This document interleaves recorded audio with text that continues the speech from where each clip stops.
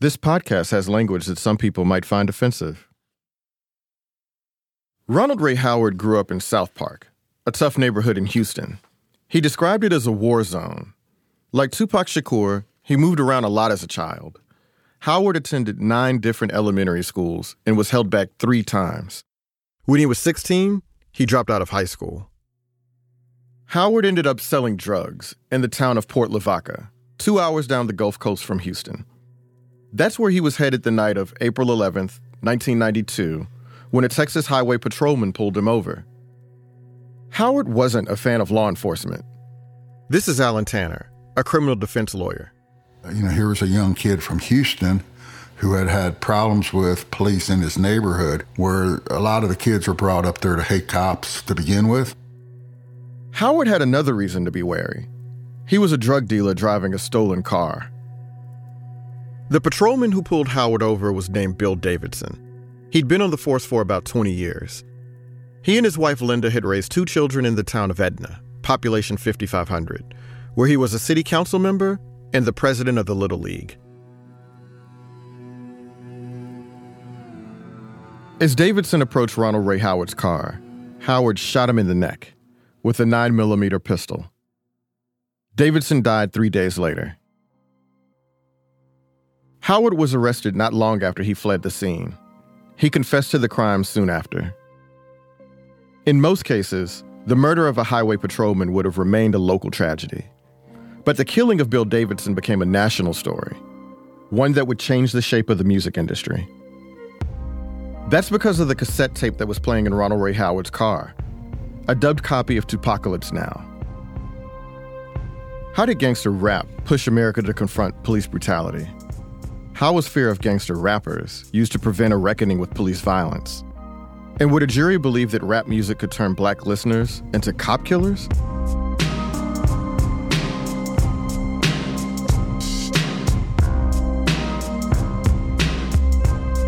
This is Slow Burn. I'm Joel Anderson. The cops in America actually kill kids. The rap music promotes violence against authority and consequently violence against law enforcement. The way this LAPD was operating, they needed to get killed. I'm about to bust some shots off. I'm about to dust some cops off. Episode 2, Cops on My Tail.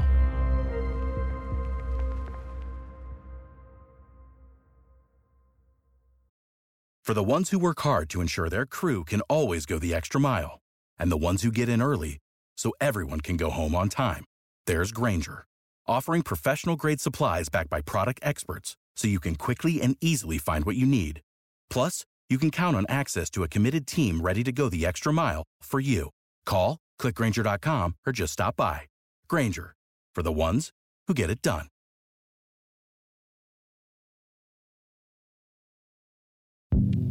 Hi, this is Dahlia Lithwick, host of Slate's legal podcast, Amicus. If you're listening to this show, you might be interested in Amicus's live show that we're hosting in Washington, D.C. on Tuesday, May the 14th. My colleague, Mark Joseph Stern, and I will be talking to some amazing guests, including Sherrilyn Ifill and a sitting state Supreme Court justice, all about how originalism, a relatively recently invented way of interpreting the Constitution, has taken over the Supreme Court and radically reshaped the law. It's been doctrinal rocket fuel for the conservative legal movement and facilitated the rolling back of abortion rights, the expansion of gun rights, and the obliteration of the separation of church and state. And as another wildly consequential Supreme Court term careers to its end, the court's originalists are on a tear. But there's something you can do about it, and we hope you'll join us in D.C. on May 14th to explore the possible pathways out of the current situation. Go to slate.com/Amicus Live for tickets.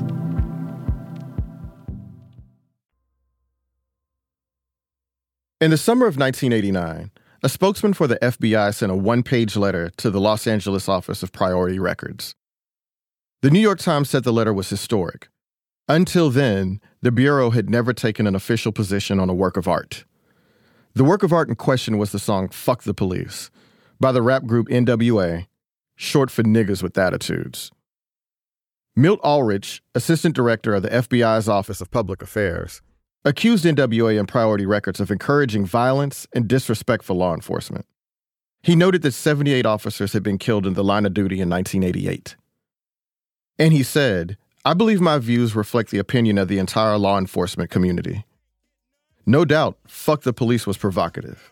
In their lyrics, the members of NWA fantasize about retaliation. Ice Cube will swarm on any motherfucker in a blue uniform. Just cause I'm from the CPT, punk police are afraid of me, A young nigga on the warpath, and when I finish, it's gonna be a bloodbath of cops dying in LA. Yo, Dre, I got something to say. NWA was a loose fraternity of rappers and DJs from Southern California. The group's leader was Eazy-E, and its stars were Dr. Dre and Ice Cube. Together, they created raw and profane music from the things they saw in their neighborhood: gangs, guns, and drugs. Fuck the Police was a response to decades of racist abuse, particularly the gang sweeps that had become common in Southern California. Police said they were trying to stop the drug trade and gang violence, but many residents, especially the black and brown ones, called it racial profiling. When NWA's debut album, Straight Outta Compton, came out in August 1988, it didn't get much radio play. MTV wouldn't air their video. Rolling Stone didn't publish a review. Most of the group's early buzz came from local shows, autograph sessions, and small black-owned record stores. But not long after the album caught on with black hip-hop fans, it crossed over to white audiences. A Priority Records salesman called Straight Outta Compton illicit forbidden fruit for junior high students. Obviously, somebody is listening. In just 6 weeks, Straight Outta Compton has gone gold, selling more than 500,000 copies. Rebellious teenagers and hip-hop heads weren't the only people paying attention. Local police departments faxed the lyrics of Fuck the Police from city to city. Many officers refused to work security at NWA concerts, which made it difficult for promoters to book the group. At a concert in Detroit in 1989, the members of NWA were chased off stage by police after performing a few lines of the song. The controversy got NWA a lot of news coverage. Many in law enforcement fear that NWA's rap entices youngsters into crime by glamorizing street gangs and making police out to be the bad guys. We was just letting everybody know that black people was fed up with getting harassed by the police and getting beat by them. All that attention, positive and negative, helped make NWA a national sensation. Dr. Dre thanked Ulrich for writing the FBI letter. "You made us a lot of money," he said. Over the next 3 years, few other rap artists succeeded in drawing attention to police brutality in such an intense way. Then, in March 1991, police abuse reached millions of American living rooms. The 3 police officers facing felony criminal charges were among a group of 15 who stopped a 25-year-old black man last Saturday night, then beat him, kicked him, and clubbed him, unaware that an amateur photographer was recording the incident on videotape. Los Angeles Police Chief... The beating of Rodney King was recorded by an LA resident who sent the tape to a local TV station. It was one of the first widely seen videos of police brutality. And it went whatever it is we called viral in the 1990s. Prior to his release from jail last night, 25-year-old Rodney King showed his injuries to reporters. The bruises, broken leg, and the scars from the stun gun which jolted him with 50,000-volt shocks. Like I said, after the first 3 good licks with one, one with the shocker, and the next with the billy club across the face. I was scared. For decades, members of minority communities had argued that police brutality was underreported. The Rodney King video was evidence that they were right. After the tape came out, rappers joined civil rights activists in leading a national conversation about police brutality. Their music also took on a new urgency. While America reckoned with the Rodney King video, Tupac was putting together his solo debut, Tupacalypse Now. Tupac rapped about police harassment and brutality throughout the album. In a 1991 interview with Davey D, a Bay Area hip-hop journalist, he explained his relentless focus on police violence. In some situations, I show us having the power, and in other situations, I show it as it's more apt to happen with the police or with the power structure having the ultimate power.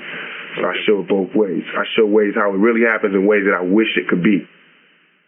The first single from Tupacalypse Now was called Trapped. In the lyrics, Tupac fantasized about getting revenge on the officers who harassed him. They got me trapped, can barely walk the city streets without a cop harassing me, searching me, then asking my identity. Hands up, throw me up against the wall, didn't do a thing at all. Telling you one day these suckers gotta fall, cuffed up, throw me. A few weeks after the song was released, the story from Trapped became very real for Tupac. On October 17th, 1991, Tupac was crossing a street in downtown Oakland when two policemen stopped him. They accused him of jaywalking and asked to see his ID. In the police report, officers refer to Tupac by his middle name, Amaru, and call him angry and hostile. They said Tupac told them, "This is just two white cops who want to stop a nigga."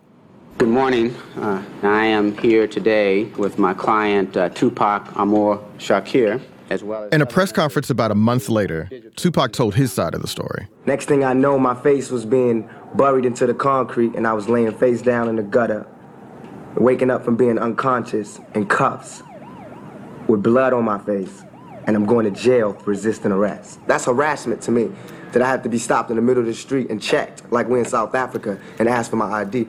Officer Boyvick... Tupac sued the Oakland Police Department for $10 million, alleging false arrest and imprisonment. The case eventually settled for a reported $42,000. On the same day Tupac filed his complaint against Oakland police, November 12, 1991, Tupacalypse Now appeared in record stores. It was the first major rap release for Interscope Records, which was partly owned by Warner Music Group. Tupacalypse Now was no bestseller. It peaked at number 64 on the Billboard Hot 200. But what it lacked in commercial success, it made up for in social resonance. Tupac rapped about the plagues of poverty and violence, and his righteous anger at the police carried echoes of his Black Panther lineage. Tupac told Billboard magazine the album was like a battle cry. The police didn't pay much attention to Tupacalypse Now. The record that set off the next battle between hip-hop and the cops wasn't rap at all. It was a heavy metal album put out by Ice-T. Ice-T was one of the first gangster rappers. His landmark song, 6 in the Morning, named for the LAPD's early AM battering ram raids, helped to define the genre in the mid-1980s. But Ice-T was also a fan of thrash metal, and in 1990 he formed a metal band with his high school friend Ernie C. Ice sang and wrote the lyrics, which covered the same street-level subjects he rapped about. They called the band Body Count. Their first album, released in March 1992, featured the songs KKK Bitch, Evil Dick, and Mama's Gotta Die Tonight. But the one that caused all the fuss was the last song on the album.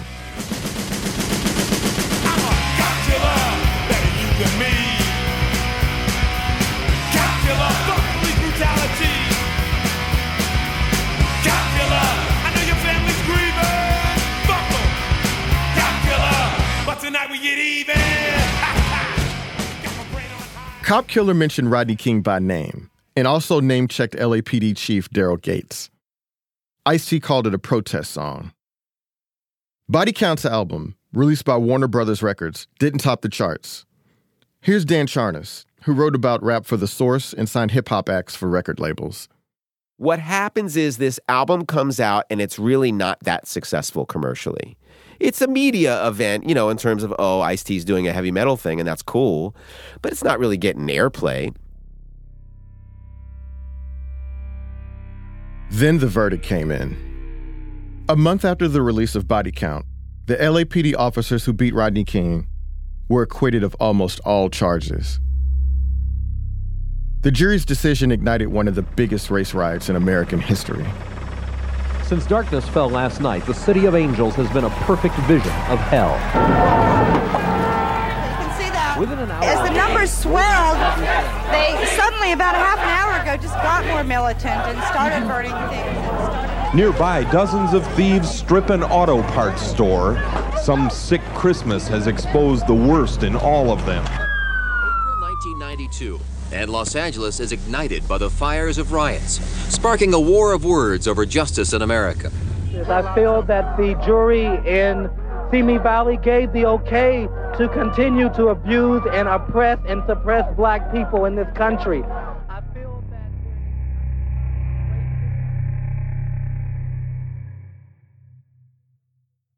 In the midst of the riots, News media turned to Ice-T to explain what was happening in Los Angeles. Well, young rap musicians have some ideas of their own about what caused the deadly violence. We definitely knew there was a lot of tension down here, and we tried to explain it to people, but nobody wanted to listen. We were like the voices from down here in the hood yelling out to people on the rap records.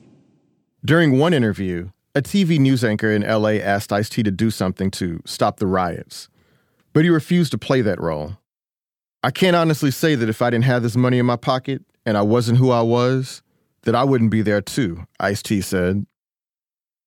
When the fires died down, 63 people were dead and nearly 2,400 were injured.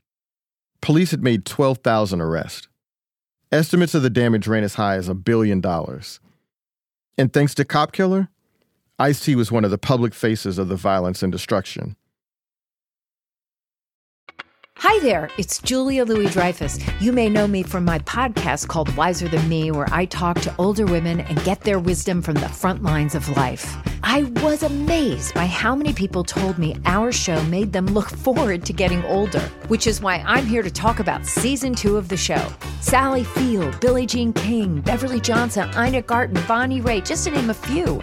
All hail old women. Wiser Than Me season 2 is out now from Lemonada Media. When you need mealtime inspiration, it's worth shopping Kroger, where you'll find over 30,000 mouth-watering choices that excite your inner foodie. And no matter what tasty choice you make, you'll enjoy our everyday low prices, plus extra ways to save, like digital coupons worth over $600 each week. You can also save up to $1 off per gallon at the pump with fuel points. More savings and more inspiring flavors make shopping Kroger worth it every time. Kroger, fresh for everyone. Fuel restrictions apply. In the weeks after the riots, a Dallas police officer came across the Body Count album. One of his teenage daughter's friends had brought it over. The officer got the lyrics from Cop Killer printed in his police union's newsletter, next to a call for a boycott of Time Warner products. If we want this pulled from the record stores, it read, we're going to have to make it happen ourselves. Soon, the campaign expanded to police unions nationwide. Here's Dan Charnas. This jeopardizes all of Time Warner's upcoming business in getting cable franchises all over the country. And then nationwide police unions begin to join with Texas because all of them are sort of like on the defense after the LA riots and the Rodney King thing. So they're basically trying to paint themselves as the victim. See, people don't have respect for police. But it's the same thing as saying Blue Lives Matter today. The protests from law enforcement got the attention of elected officials, including those on Time Warner's home turf. The LA City Council and County Board adopted motions condemning Ice-T and the label. California Attorney General Dan Lundgren sent letters to record stores, urging them to stop selling the record. The National Rifle Association promised to give legal assistance to the family of any police officer shot or killed if it could be shown that the violence was incited by Cop Killer. 60 members of Congress signed a letter to Time Warner, calling Cop Killer vile and despicable. And then Vice President Dan Quayle got involved. Take, for example, the work of the rapper Ice-T. Quayle was speaking at a convention of police officers who were involved in an anti-drug program. I am sure you're all familiar by now with Ice-T's record distributed by Time Warner, which says that it's okay to kill cops. Time Warner's defense is that this is free speech and it is constitutional. Well, of course, we all believe in free speech, and it may be constitutional, but that doesn't make it right. It is wrong for Time Warner Corporation to do what it's doing. These were calls for censorship of a single record from local, state, and federal officials. Their implication? That rap music might cause listeners to murder police officers. Ice-T and his defenders tried to keep the focus on the reality of police abuse rather than hypothetical violence against cops. Here he is being interviewed on Australian TV in 1992. American people are really up in arms about this song, which doesn't kill. It's just a song. But the cops in America actually kill kids. This is a very angry song, a song about rage. Okay, but I understand that you said this in one of your US interviews. I've got no trouble with killing brutal cops. True? They have no trouble with killing what they consider brutal kids. See, my attitude is that just because you have a badge doesn't give you the right to murder me. For a while, Time Warner defended the rapper in the song. In a June 1992 op-ed in the Wall Street Journal, CEO Gerald Levin called Cop Killer a shout of pain and protest and asked why critics couldn't hear what rap is trying to tell us. Everything changed after the company's annual shareholders meeting. That meeting was held in July at a hotel in Beverly Hills. Outside, shareholders were met by nearly 100 police officers with picket signs. Ice-T cruised by in a Rolls-Royce and gave the protesting cops the finger. Inside the hotel, boycott supporters brought in the big guns. The actor Charlton Heston, who'd become a right-wing activist and prominent member of the NRA, was there to speak. Here's Heston recounting his performance years later. I asked for the floor, and to a hushed room with 1,000 average American stockholders, I simply read the full lyrics of Cop Killer. Every vicious, vulgar, dirty word they were selling. I got my 12-gauge sawed off. I got my headlights turned off. I'm about to bust some shots off. I'm about to dust some cops off. Following Heston, Time Warner board members heard from 2 officers who'd been shot in the face and disfigured. After the meeting, the Burbank headquarters of Warner Brothers Records was under siege. Executives were bombarded with hate mail and received threatening phone calls. Bomb threats forced police to clear the building. Eventually, Ice-T caved. In his memoir, he wrote that Time Warner never pressured him to make a decision. He said he felt awful for the corporation, and he realized the controversy wasn't going away. I'd been dissing rappers for years. They didn't do shit, he wrote. Then I dissed the cops, and they came after me like no gang I've ever encountered. Ice-T decided to re-release the album without Cop Killer, and police groups called off the boycott. In January of 1993, Warner Brothers let Ice-T out of his contract. He signed with Priority Records, which had distributed NWA Straight Outta Compton. The upshot for music artists and hip-hop of Cop Killer is that Warner Brothers is going to start to tamp down all kinds of things that can cause problems in the future. We're going to have to look at every lyric that you guys are doing, and if you don't like it, then we'll let you go. You don't have to be with us. But we have too many irons and too many fires, corporately speaking, to risk everything because somebody's going to get upset at your lyrics. Throughout the battle over Cop Killer, no one could point to a single incident in which rappers had directly incited violent behavior. That changed when Ronald Ray Howard killed Texas State Trooper Bill Davidson. Here's Howard's defense attorney, Alan Tanner. The prosecutor in the case, whose name was Bobby Bell, called me one day when I was in Houston and said, we found some recordings that were in the vehicle that Ronald Howard was in, and I think you'd be really interested in hearing them. And so I said, okay. And he said, drive on down here to Jackson County, and we're listening to them. So Tanner heard the tape, including the song Soldier Story. That song describes a traffic stop that ends with a gunshot. Got problems, cops on my tail, so I bail till I dodge them. They finally pulled me over and I laugh. Remember Rodney King and I blast on this punk ass. Now I got a murder case. As Tanner listened, he realized he could argue that Tupac's words had gotten inside of Ronald Ray Howard's head. I didn't know what gangster rap music was at the time, but here was a young kid from Houston who had had problems with police in his neighborhood. And I was kind of fascinated by this music that he was listening to.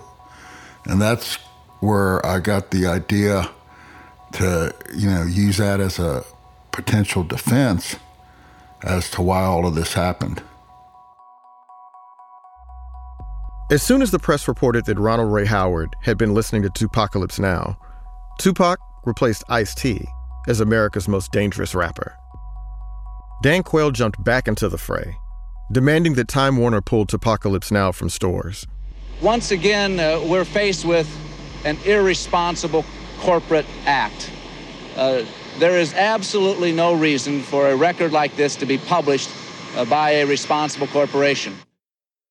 Tupacalypse Now didn't end up getting pulled, but Tupac was now part of a national story. He was 21 years old.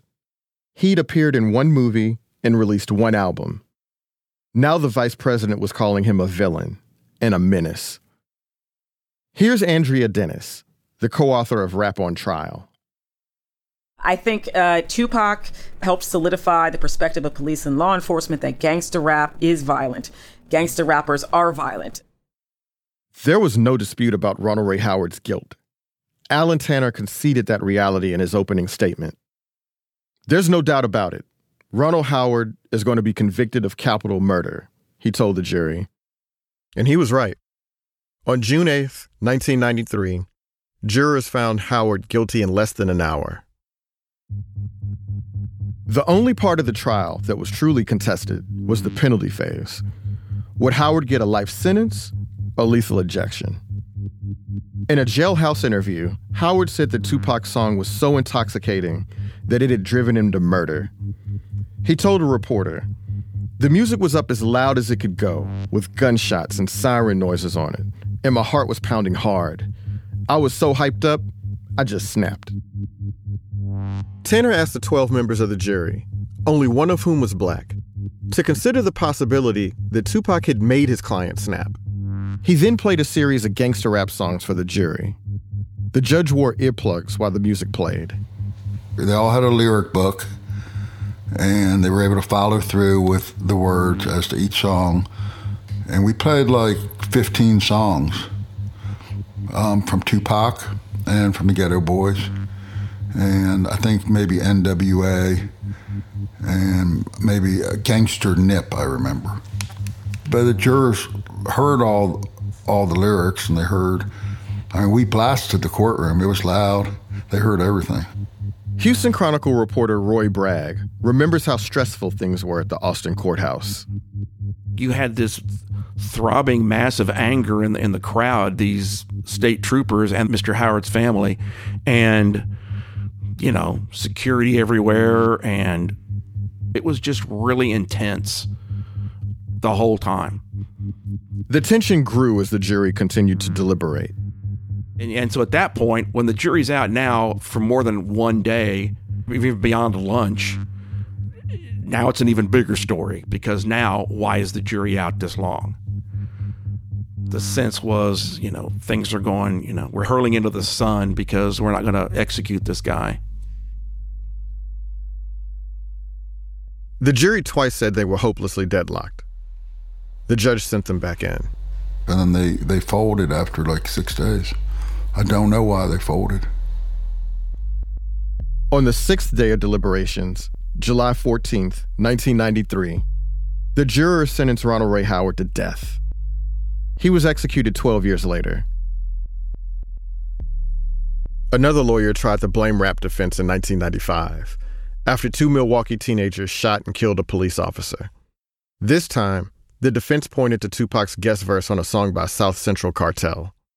The attorney for one of the boys said that Tupac's violent anti-police lyrics appear to have acted as command hallucinations, which influenced his behavior.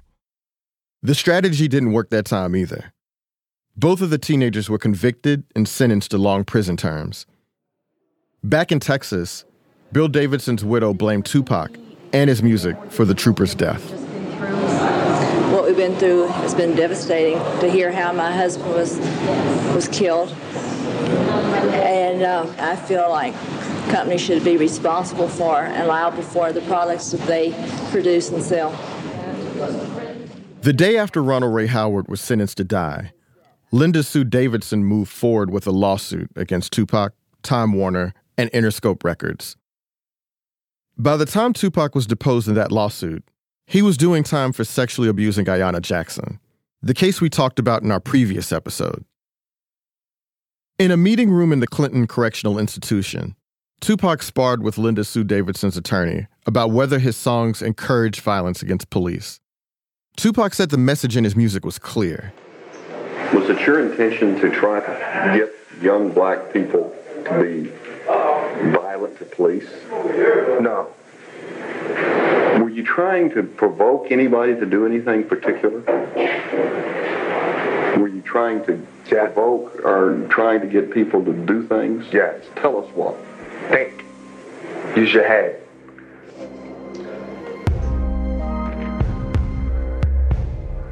Next week on Slow Burn, who shot you?